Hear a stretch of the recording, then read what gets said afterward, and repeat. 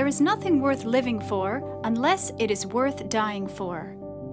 My grandmother lived a life devoted to Jesus, and today her talks have been made available in their original form. So you too can be built up through the insights and mysteries God revealed to her throughout her ministry.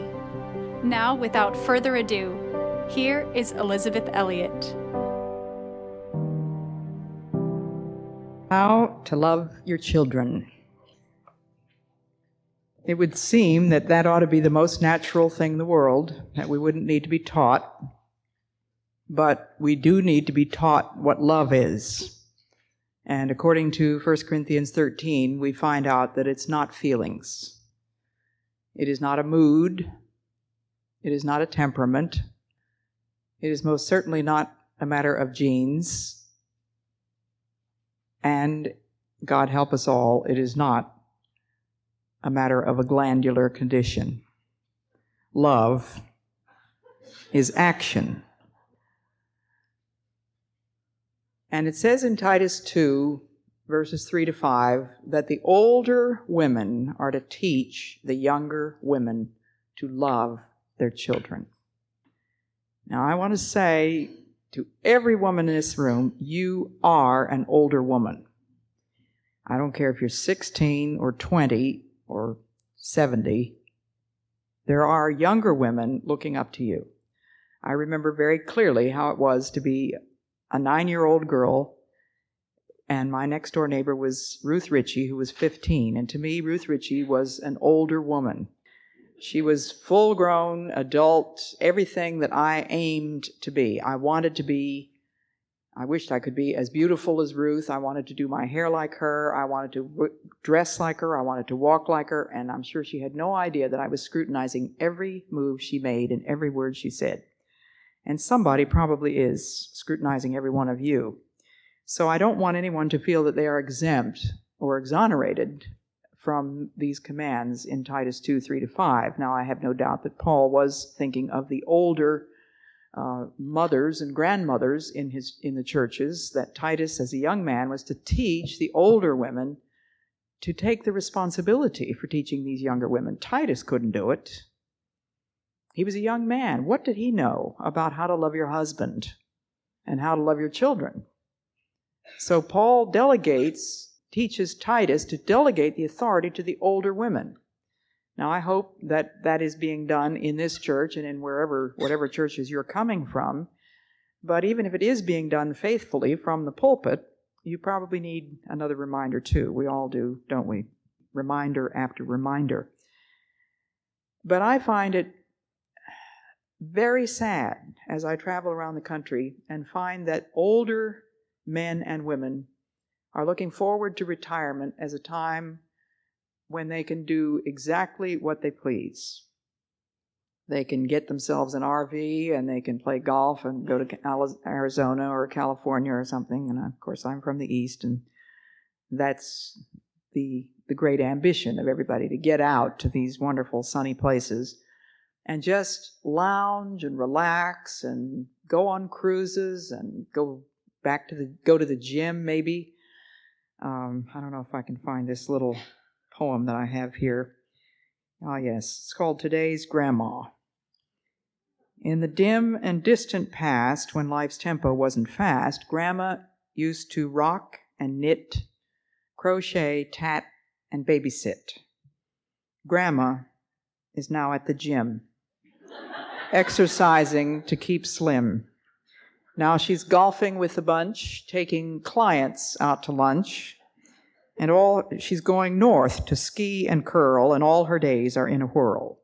Nothing seems to stop or block her now that Grandma's off her rocker. It's funny, but it's also tragic that I meet younger women wherever I go who tell me that there are no older women in their churches who are taking Titus 2, 3 to 5 seriously. Even when they ask them, they'll say, oh, well, I wouldn't know how to do that, and I don't really know the Bible well enough, and I'm not very spiritual, or I don't have time. Or they say, yes, I'll be glad to do it, and then they don't. And when I ask older women, how seriously have you thought about those few verses? How much have you prayed that God would show you the younger woman who needs you so desperately? I had the blessing of many spiritual mothers in my lifetime, and I think of Amy Carmichael as one of them. I never met her in the flesh, but I met her through her books. But there were many spiritual mothers whom I did know in the flesh who were there when my own mother was not there, because geographically my mother wasn't there or something. And I know that my mother mothered a good many people besides her own 6 children. It's a very serious responsibility. But when I see the way children behave in churches, the way they behave in grocery stores and in airports, my heart breaks, because there are so few mothers and fathers who really seem to know how to love their children. And the Bible says that if you don't discipline your children, you hate them. The father who does not use the rod hates his son. That's strong language. Now, the world would tell you exactly the opposite, wouldn't it? The father who uses the rod hates his son. The Bible says the father who doesn't use the rod hates his son. Eli suffered because he had never once asked his sons, "Why are you doing what you do?" He was another wimp, just wimped out when it came to fathering. David lamented, "O Absalom, my son, my son. O Absalom, my son, I would God I had died for thee." And you are going to have to die for your children. Die to your own desires. Die to the desire to be out doing this or that or the other thing, crocheting or exercising at the gym or taking clients out to lunch. It takes sacrifice on the part of both fathers and mothers to be parents. And that's another thing that I see as I look back from this perspective of all these years on what my parents did for us. My mother was always there. She never was anywhere else. Almost never. She went shopping very rarely. She almost never went out to lunch. My parents didn't go out in the evenings. They were there with us kids.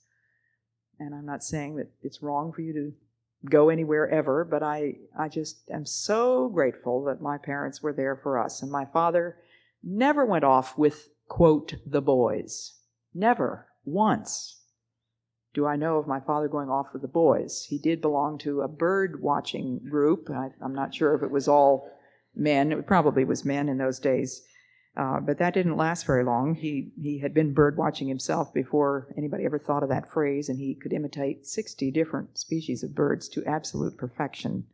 I was just listening to his tape this last week with my granddaughter's tapes of those wonderful bird calls, and you wouldn't be able to tell the difference. Anyway, Saturday afternoons, my father took us someplace. He was with his children. He would take us to museums. He would take us on walks in the woods. He would take us to the beach. But he gave his Saturday afternoons to his children, and his evenings, almost always, he was at home. That's one way to love your children. Now, how does God love us? That's our pattern. And the definitive passage would be Hebrews 12, verses 5 through 11. You have forgotten that word of encouragement that addresses you as sons. My son, do not make light of the Lord's discipline, and do not lose heart when he rebukes you, because the Lord disciplines those he loves. Have you ever been tempted to say, "Why me, Lord?" Next time that really silly thought occurs in your mind, just remember that much worse things have happened to much better people. Put that in the back of your mind someplace. Why me, Lord? The sensible question would be, why not me? Who do I think I am that I didn't deserve this? If we got what we deserved, we'd be in much worse trouble than any of us has ever known. And it has nothing to do with deserts. God disciplines those whom he loves. So you can thank God that whatever this discipline that he is bringing into your life is, it's out of his loving heart. He cherishes us. He yearns over us.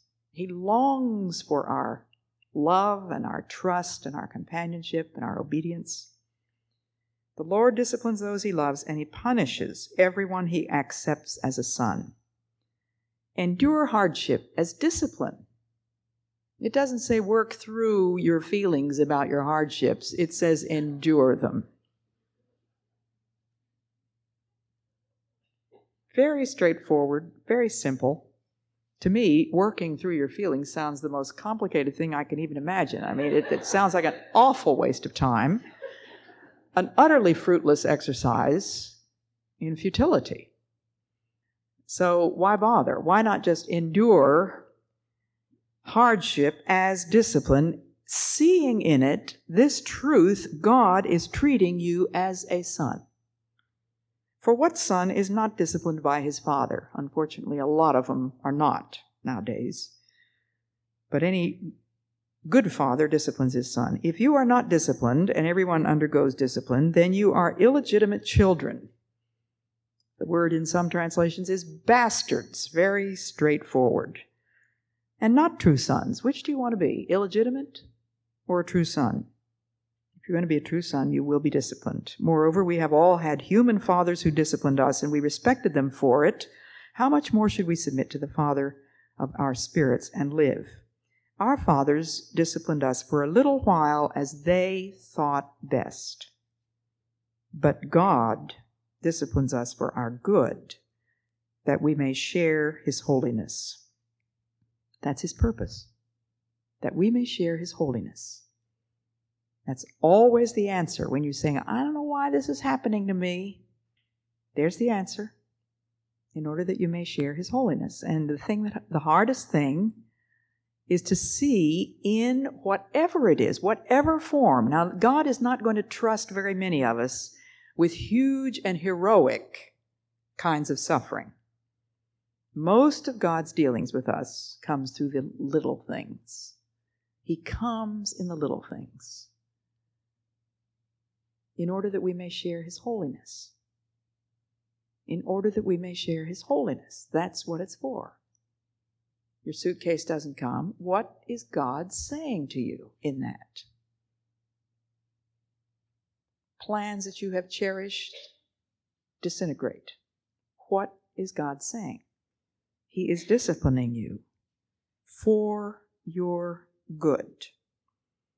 Now, please don't ask me, but I don't see how this thing that has happened to me could possibly be good. All I can tell you is God's word says it is. Nothing happens to you that isn't for your good. Nothing at all.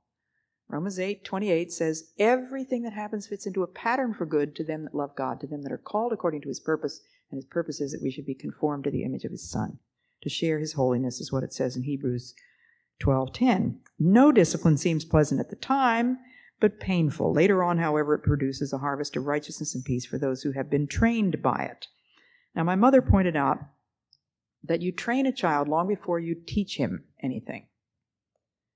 Just as you train a horse, you don't reason with the horse. You don't explain why you're putting this thing in his mouth and putting these reins on his back.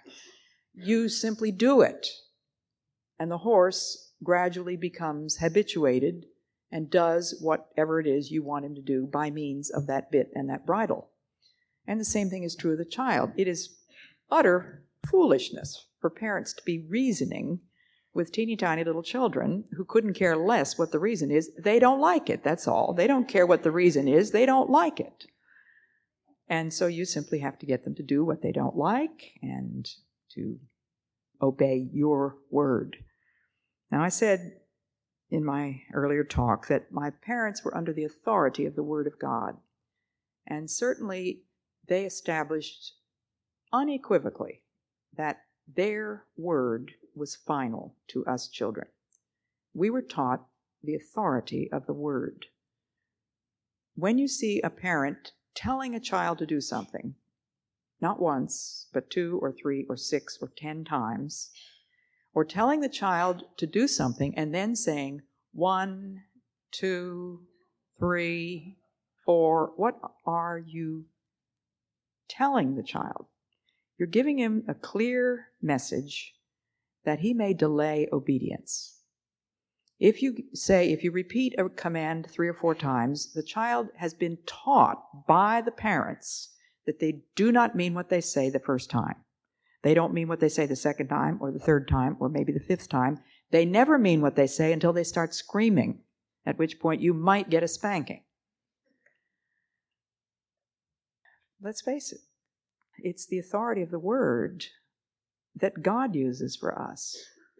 He does not beat us over the head with a big stick. He gives us His Word, and He gives us the choice to obey it or disobey it. Now, if we don't obey it, Jesus said, you will never get out until you pay the last farthing. Please don't ask me to explain that theologically. Jesus was using a metaphor that every last one of us understands. There is going to be a comeuppance. There will be punishment.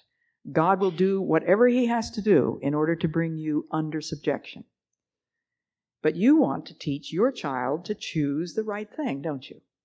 Of course you can force him by brute force. If you tell the child, as I saw a poor harried mother sitting in the airport with me when I was waiting for luggage, this was several years ago, she had little Jennifer, who was about 2 years old, and little Jennifer was climbing on the carousel, the luggage carousel, which hadn't been turned on yet. And there sat her mother next to me. Jennifer, come back here. Jennifer, come here. Jennifer, I said, come here. Jennifer, get off that thing. That is a luggage carousel. They're going to turn that on. You're going to get hurt. Now come over here.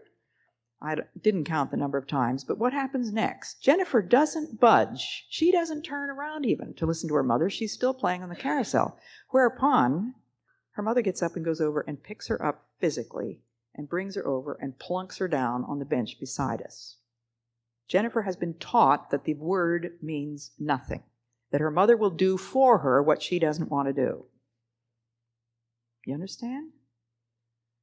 Now, I wanted with all my heart to turn to that mother and say, you can teach her to come the first time you say it. Now, I didn't know this woman, and maybe I should have talked to her. I don't know, but I didn't. And I find myself in that position again and again and again. If your child is 7 months old and has just learned to crawl and can crawl to the coffee table, pull himself up, and pull your Royal Doulton figurine off the coffee table, you have 2 choices. You can childproof your home, move everything out of his reach, or you can teach him no. Now, if you choose the former, to childproof your home, what are you going to do when you go to your grandmother's? What are you going to do when you go to the grocery store and he starts pulling stuff off the shelves? What are you going to do when you go in the card shop? I was in a Hallmark card shop. Here was a woman pushing a baby in a stroller. This woman was so preoccupied looking with the cards. You know what the baby was doing down there, pulling the cards out, spreading them all over the floor. Do you know what that mother said to that child? I was just appalled. She turned around and she said, "Oh, Jeffrey, do you see that lady back there? If she sees what you've done here, she's going to get mad." What is she teaching Jeffrey?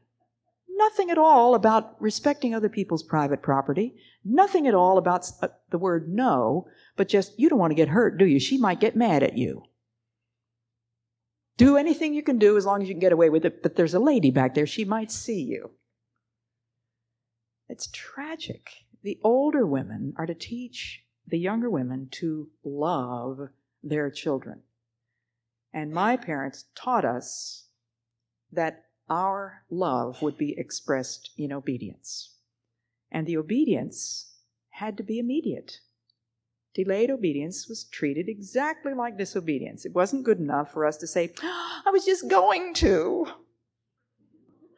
And I can still see little Evangeline running out into the patio when Valerie went to get the stick and holding her little behind and saying, "I don't want a panking." It was too late. She was going to get the spanking. Now, please understand the very great difference, the great gulf fixed between child abuse and spanking. If you repeat the command 5 times or 10 times and your voice gets higher and higher and louder, you are going to lose control. And at that point, you are going to be angry And you might very well abuse that child by the way you administer that spanking. A spanking is administered by a parent who is under control, who speaks in a normal tone of voice to a child and speaks only once, and has already explained to the child, if you do not do what I tell you, you will be spanked. And if you start that when the child is, let's say, 7 months old, and he moves toward the coffee table, and he puts out his tiny little hand toward the Royal Doulton figurine. Now, of course, I would not recommend that you use the Royal Doulton figurine in this learning stage. I mean, but put something on the coffee table that you don't want him to touch. Anything, but just something. And when his little hand goes toward the thing, you just look him in the eye. This is point one. Look him in the eye. It's no good being over here at the sink doing something and yelling at him over your shoulder. If you need to, it's probably a good idea. Get down on your knees, look him straight in the eye, and say no. And he knows exactly what you mean. He understands that word from the time he's about 6 weeks old, probably, if you started saying it to him. And if he touches it, then he gets a spanking. Just a little spanking, but enough to make him cry. It has to be a measure of pain, measured, administered lovingly and deliberately by a parent who is under control of himself. Now, I saw a wonderful illustration of the effectiveness of this method, even in a child whose parents did not have clue number one, how to do this. This young couple was having dinner with me and a couple of other people, and my heart sank when I saw them arrive with their 1-year-old at the restaurant. I hadn't known that this baby was going to be along. And I love babies. It's unfortunate that very often there is no possibility of adult conversation if there is a baby or an animal in the room. It completely scotches all possibility of any kind of continuity. So this was supposed to be the kind of a dinner in which we were going to be discussing important things, and here was this 1-year-old. Well, my heart sank a little bit further when I heard the mother say to the father, "Oh, is that the only kind of a high chair they've got?" It was one of the ones without a tray that sits at the table. "Oh," she says, "he's going to be all over the table." Well, she was right. He sat, they put him at the head of the table. I was to his left. His mother was to his right. And it wasn't 10 seconds before he reached for her fork, and she took it out of his hand and put it back. And he reached for her knife. She took it out of his hand and put it back. He reached for a spoon. Then he reached for her water glass. And he reached for her wine goblet, her plate, everything within reach on that side he reached for. And she's talking the whole time, just talking and looking away and just automatically. Then she began feeding him crackers. Then she asked the waitress to bring him a glass of milk. She kept trying to do things to distract him because she'd been taught, I'm sure, that it's very damaging to a child's self-image if you say no. You don't want to give him a negative self-image. And so she didn't want to say no. She physically kept restraining him. But, of course, it was a continuous process, very distracting to everybody else. This went on for about 15 minutes. There were slight intermissions as he wolfed down the saltines. But then, guess what? He reached for my spoon. Now, this child had never seen me before. And as far as I know, as far as I could tell from the demonstration we just had, nobody had ever said no to him before. And I just put my face right down. I just leaned down and I said, "Jeffrey, no." Just like that. And he just went. Pulled his hand away, looked thunderclouds at me, and looked at his mother and reached for her spoon. Now, of course, I was hoping and praying that the message had gotten across. That boy knew. What did he know? That 1-year-old had figured out months ago, these people never mean what they say. They don't say anything. I can get away with any murder. Whoever this person is over here, she means what she says. And he did not make a move toward anything on my side of the table until close to the end of the meal when he thought, "I'm going to try this one more time." And so he reached for my glass And all I had to do was look at him. And once again. Now, I'm sure that little boy hated me, but that's how simple it is. You know, Nancy Reagan's motto about drugs, just say no.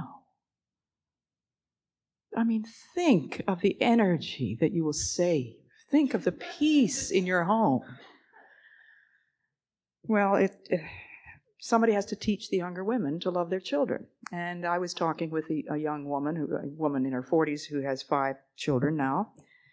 And she brought up the subject of my mother. And Robin had sat under my mother's tutelage in a young women's Bible class and had visited my mother individually so that she could learn some things from this older woman about raising children. She had 1 baby, and she went to visit my mother when this baby was 7 months old. And as she sat with the baby on her lap, my mother sitting in her rocking chair, the baby was pulling Robin's glasses off again and again and again. And Robin was just taking his hand away, and I don't know, doing what else. But Robin said, you know, your mother changed my life. She said to me after the first few times, Robin, did you know you can train him not to do that? She said, I didn't know that. I had no idea I could train a 7-month-old not to touch. And she said, your mother told me how to do it. And she said, it has shaped our family life. And when I was there for dinner, I could see the order and the peace in that home, because here were parents who established the authority of the Word. Now, if you didn't start when the child was 7 days old, which I would recommend, or 7 hours old, and there are ways of doing that, and for your information, there is an excellent course taught by Gary Ezzo, is that the name, of Grace Community Church. I met them just a few months ago, and I had been recommending a book called My First 300 Babies, which I certainly strongly recommend, but they tell me that the author of that is a Christian Scientist, so I'm not allowed to mention that anymore in my radio program, which seems to me rather buttoned down kind of a mind, but I have to obey the people that are over me on that subject. I didn't find anything in the book that was objectionable or that even gave me a clue that the lady was a Christian Scientist, but it's full of wisdom. But since I can't recommend that, let me recommend the Ezzo's program. It is wonderful, and it just deals with day 1 from the day you bring the baby home from the hospital. You begin to establish the fact that you are in charge of this home, not the baby. And all of us have seen homes where the newborn baby is in charge of everything. The entire schedule of the family has to revolve around that tiny little human being. If you didn't start that soon, if your child is already 2 or 4 or 10, I wouldn't say that it's too late in the sense that there is nothing you can do now. Of course, it's going to be more difficult. The later you start, the more difficult it's going to be. But I do want to give hope to those of you that think, oh, might as well forget it, I've done it all wrong. God will help you. And one of the things you can do if your children are, let's say, 3 or 4, is to go home and say, honey, Mama learned some things today. And we've been doing some things wrong in this house. And we are going to start over. And this is the way it's going to be. When you disobey, when I speak to you, I will only speak once. And if you don't obey me, you have chosen a spanking. It's amazing how simple that is. But the child needs to understand that he has a choice. He either obeys or he gets a spanking. He may make his choice. And so when he disobeys, then you give him the spanking, and then you take him on your lap and you hug him and you love him, and you say, I love you too much to allow you to disobey me. And you chose a spanking. And it'll gradually sink in. In Psalm 119, verses 51 and for quite a few thereafter, we have a wonderful illustration of the authority of the Word.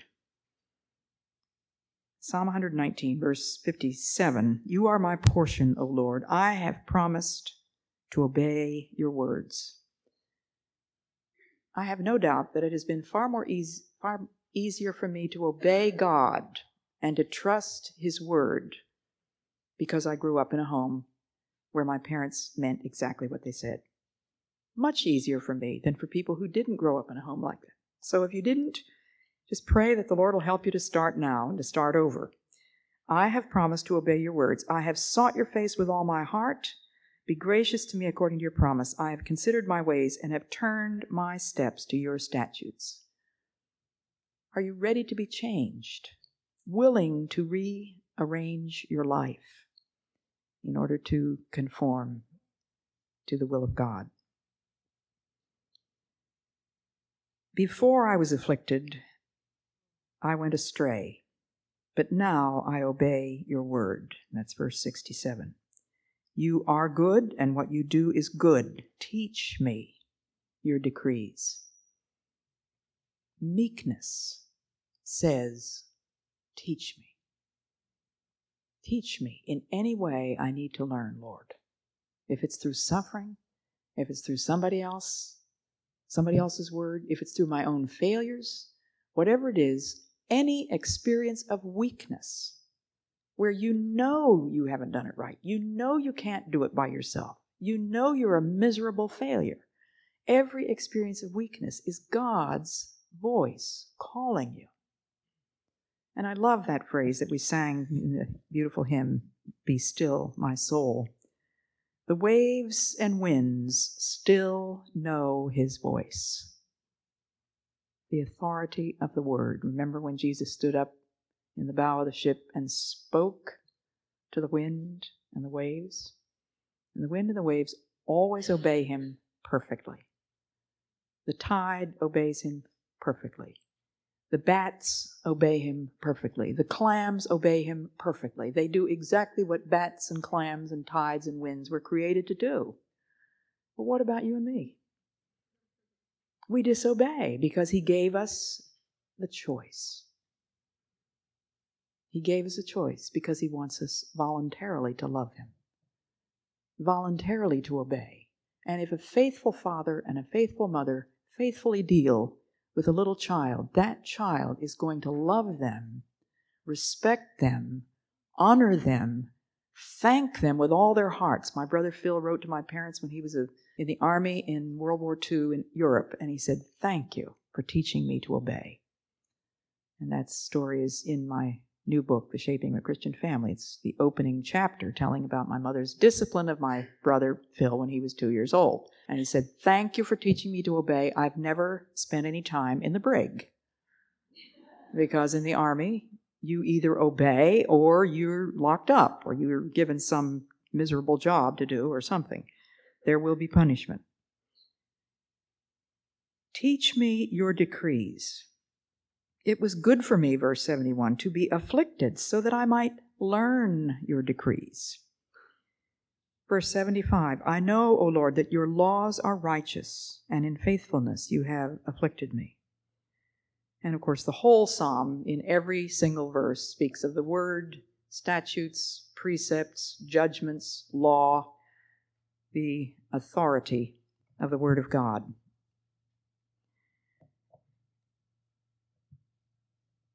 If you love your children, you will establish your authority. You will teach them responsibility. And the first person to whom they must be responsible, of course, is you, because you stand in the place of God. To you fathers, again I say, you have the most solemn responsibility, because God will hold you responsible for the training of your children. The Bible doesn't say, fathers, let your children grow up. The Bible says, fathers, bring up your children. That is an act. That is constant, daily, faithful, obedient action under the authority of God. You must teach them responsibility. Teach them to choose rightly, and that is to be a responsible adult. Teach them, for example, to take responsibility for their own bedrooms. Any little child who can walk can pick up his clothes. There is absolutely no excuse for a little child living in an absolute chaos and of a pig pen. Oh, well, he's too little. Maybe he can't reach the hooks to hang them on, but you could provide him with a little stool so he could climb up and hang them, or you can hang them up for him once he picks them up off the floor. But there's no excuse for not teaching them. Now it's line upon line, precept upon precept, here a little and there a little, and training a child really comes down pretty much to nagging, doesn't it? Saying the same thing over and over and over again. I would hope not in a tone of irritation every time. We do get upset with them when we've told them 10,000 times, don't leave the cap off the toothpaste, don't leave the lights on, don't leave the water on when you're brushing your teeth, pick up your shoes, pick up your clothes. It's a temptation to all of us to just get so disgusted because they don't listen. How do you think God looks upon you and me? I mean, here I am, 65 years old. How many times has God had to tell me the same truth? He has had to tell me countless thousands of times. And I'm still a fool and slow of heart to believe. And the disciples who spent 3 years in intimate contact with Jesus, walking with him, listening to his talking to other people, hearing every word, and he said they were slow of heart. So let's remember, don't throw in the sponge, don't give up the ship. Just remember, God has been patient with us. Ask him to give you patience with your children. They can pick up their toys. There's no excuse for their leaving their toys out. There should be a time in the day when everything is up off the floor. Clothes, towels, dishes, they can pick up dishes. And it's possible, I think, to organize the clearing of the table if you have several children. You get the smallest child to pick up the silverware. Won't hurt if he drops it, but he can pick it up off the table perfectly well. He can pick the napkins up and put them back in the drawer if you use cloth napkins. And then the next child, one child picks up the dishes, and the oldest child probably is the one that has to pick up the fragile things or the glasses. But just a little organization which takes thought and time and persistence and faithful teaching, but it will pay endless dividends. How about leaving bikes outdoors? How about thoughtfulness? Parents who love their children will teach them thoughtfulness. And the basic principle behind a Christian home is my life for yours. The principle of sacrifice. These parents are giving themselves, giving their lives to their children. Now, if anyone nowadays were to have asked my mother, what do you do for yourself? Just for yourself. I don't think she would have had the slightest idea what they were talking about. If they had said, you mean you just live for your children and you're always at home? She would not have understood the question. And if they had then concluded, well, that means you don't have any life of your own then, do you? My mother would have said, what? No life of my own? Here are my 6 children. They are my life. These are my gifts from God. That was her life. She didn't need anything else. Did Mary mind that she was going to be known for the rest of human history as somebody's mother? She was willing to give up her plans, her engagement, her reputation in the town. How was she ever going to prove to anybody that she had not been unfaithful to her fiancé Joseph? Her instant response was, behold the handmaiden of the Lord. Let it happen, as you say. Meekness. Whatever you want to give me, Lord, I'll take it. And if God gives you children, there is no higher calling than that of a father and a mother. The world can't even come close to anything as precious as the privilege of shaping the life of a child. And I read a very interesting secular article about women who had been in the high echelons of big business, women who were CEOs, women who were making millions of dollars, who were going back home, all of a sudden realizing that they had missed out on the only thing that really matters in life. And to those non-Christian women, suddenly something clicked in their minds. I want to be a mother. And one woman who had raised her own children and then had gone out and got herself a very lucrative job said, I'm going back home and be a nanny, because she said, anybody knows that there's nothing so fascinating as children. And I've raised my children, but I'm going to take care of other people's children. And one young woman to whom God didn't give any children for a very long time, she prayed that the Lord would show her what she could do for somebody else's children. And that young woman sat down to her sewing machine and she sewed clothes for Valerie's children. She'd never met Valerie, but she wrote to me and asked for Valerie's address. Pouring out oneself as the principle of the cross, my life for yours. That's what Jesus did for us. And you know, none of us is worth anything at all to ourselves. We are totally worthless to ourselves. But we can be worth a very great deal to God if we respond to Him in faith, and to other people. So forget about this self-image stuff and just pour yourself out. Thoughtfulness is taught to little children, not by using big words like sacrifice, that is such a frightening and daunting word, but by just saying at the table, you pass the butter to Daddy first. Why? In order to be able to say, you're more important than I am. My life for yours. Tiny little thing. And if there are 5 cookies on the plate and there are 6 children, what do you do about that? Who is going to be the one that is willing to say, I won't have one, thank you?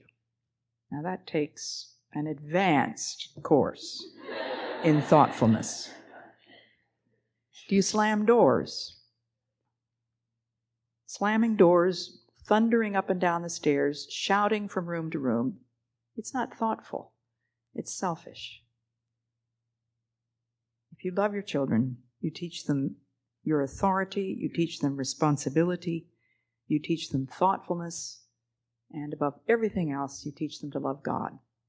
And teach them the verse that says, children, obey your parents in the Lord, for, and I like this modern translation that says, this is the best thing children can do to please God. Obey your parents. One little boy who listens to my radio program heard me read that verse. He had been a fan of mine, his mother wrote to me, until he heard me read that verse. Children, obey your parents in the Lord. And he said to his mother, that's not in the Bible. Is that in the Bible? And she said, yes. He said, turn that lady off. Well, that's just a few, I trust, practical, down-to-earth suggestions about how to love your children. And for all of you who don't have children, ask God to show you what you can do for other people's children. Ask God to make you an instrument of His peace, perhaps to another family, to a Christian family. And you singles especially, you have a very special place. And I would love to get you to read Amy Carmichael's biography to show you that here was a single woman who became a mother to literally hundreds of Indian children. And that's all. Lars has given me my time signal.